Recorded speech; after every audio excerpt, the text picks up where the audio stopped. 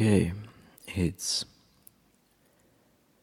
2019 and this is number 21, The Return.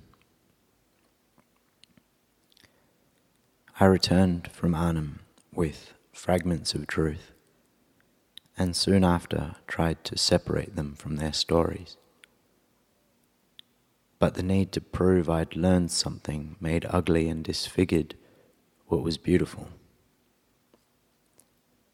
Soon I became entangled in questions about how to live for the good and how to honor the past. In my head, two stories turned over and over.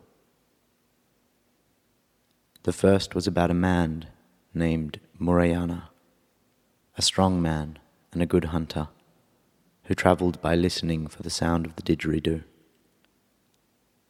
One day, Murayana came to a place and gathered the people there for a ceremony of song and dance. Afterwards, he became their leader. But as a leader, Murayana was greedy and lazy. He took too much for himself and treated the people like slaves. Eventually, they sent him away. The second was the story of Noah.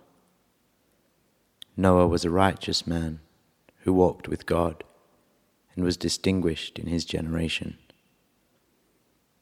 One day, God told Noah that a flood was coming and to build an ark. Noah listened. The ark held his family and all living things, and so ensured their survival. One day, I dreamed I was in a fine house I didn't build, doing work I'd been assigned. It was cold, and there were others, but I paid little attention to them.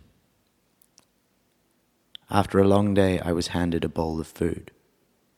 I sat in a dark room on a sofa beside a man who appeared weak, facing a television that was turned off.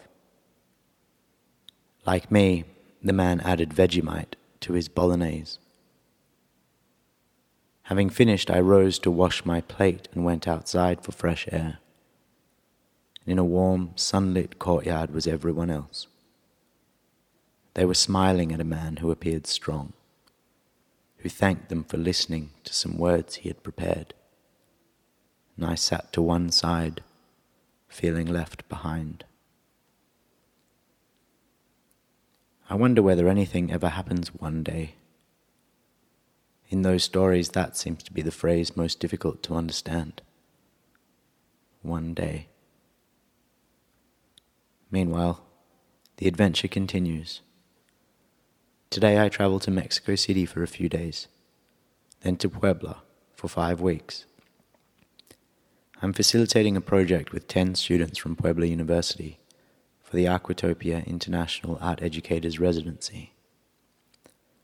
My plan is to have the students create maps of their town, but instead of significant landmarks, the maps will note significant encounters with sound, arranged geographically.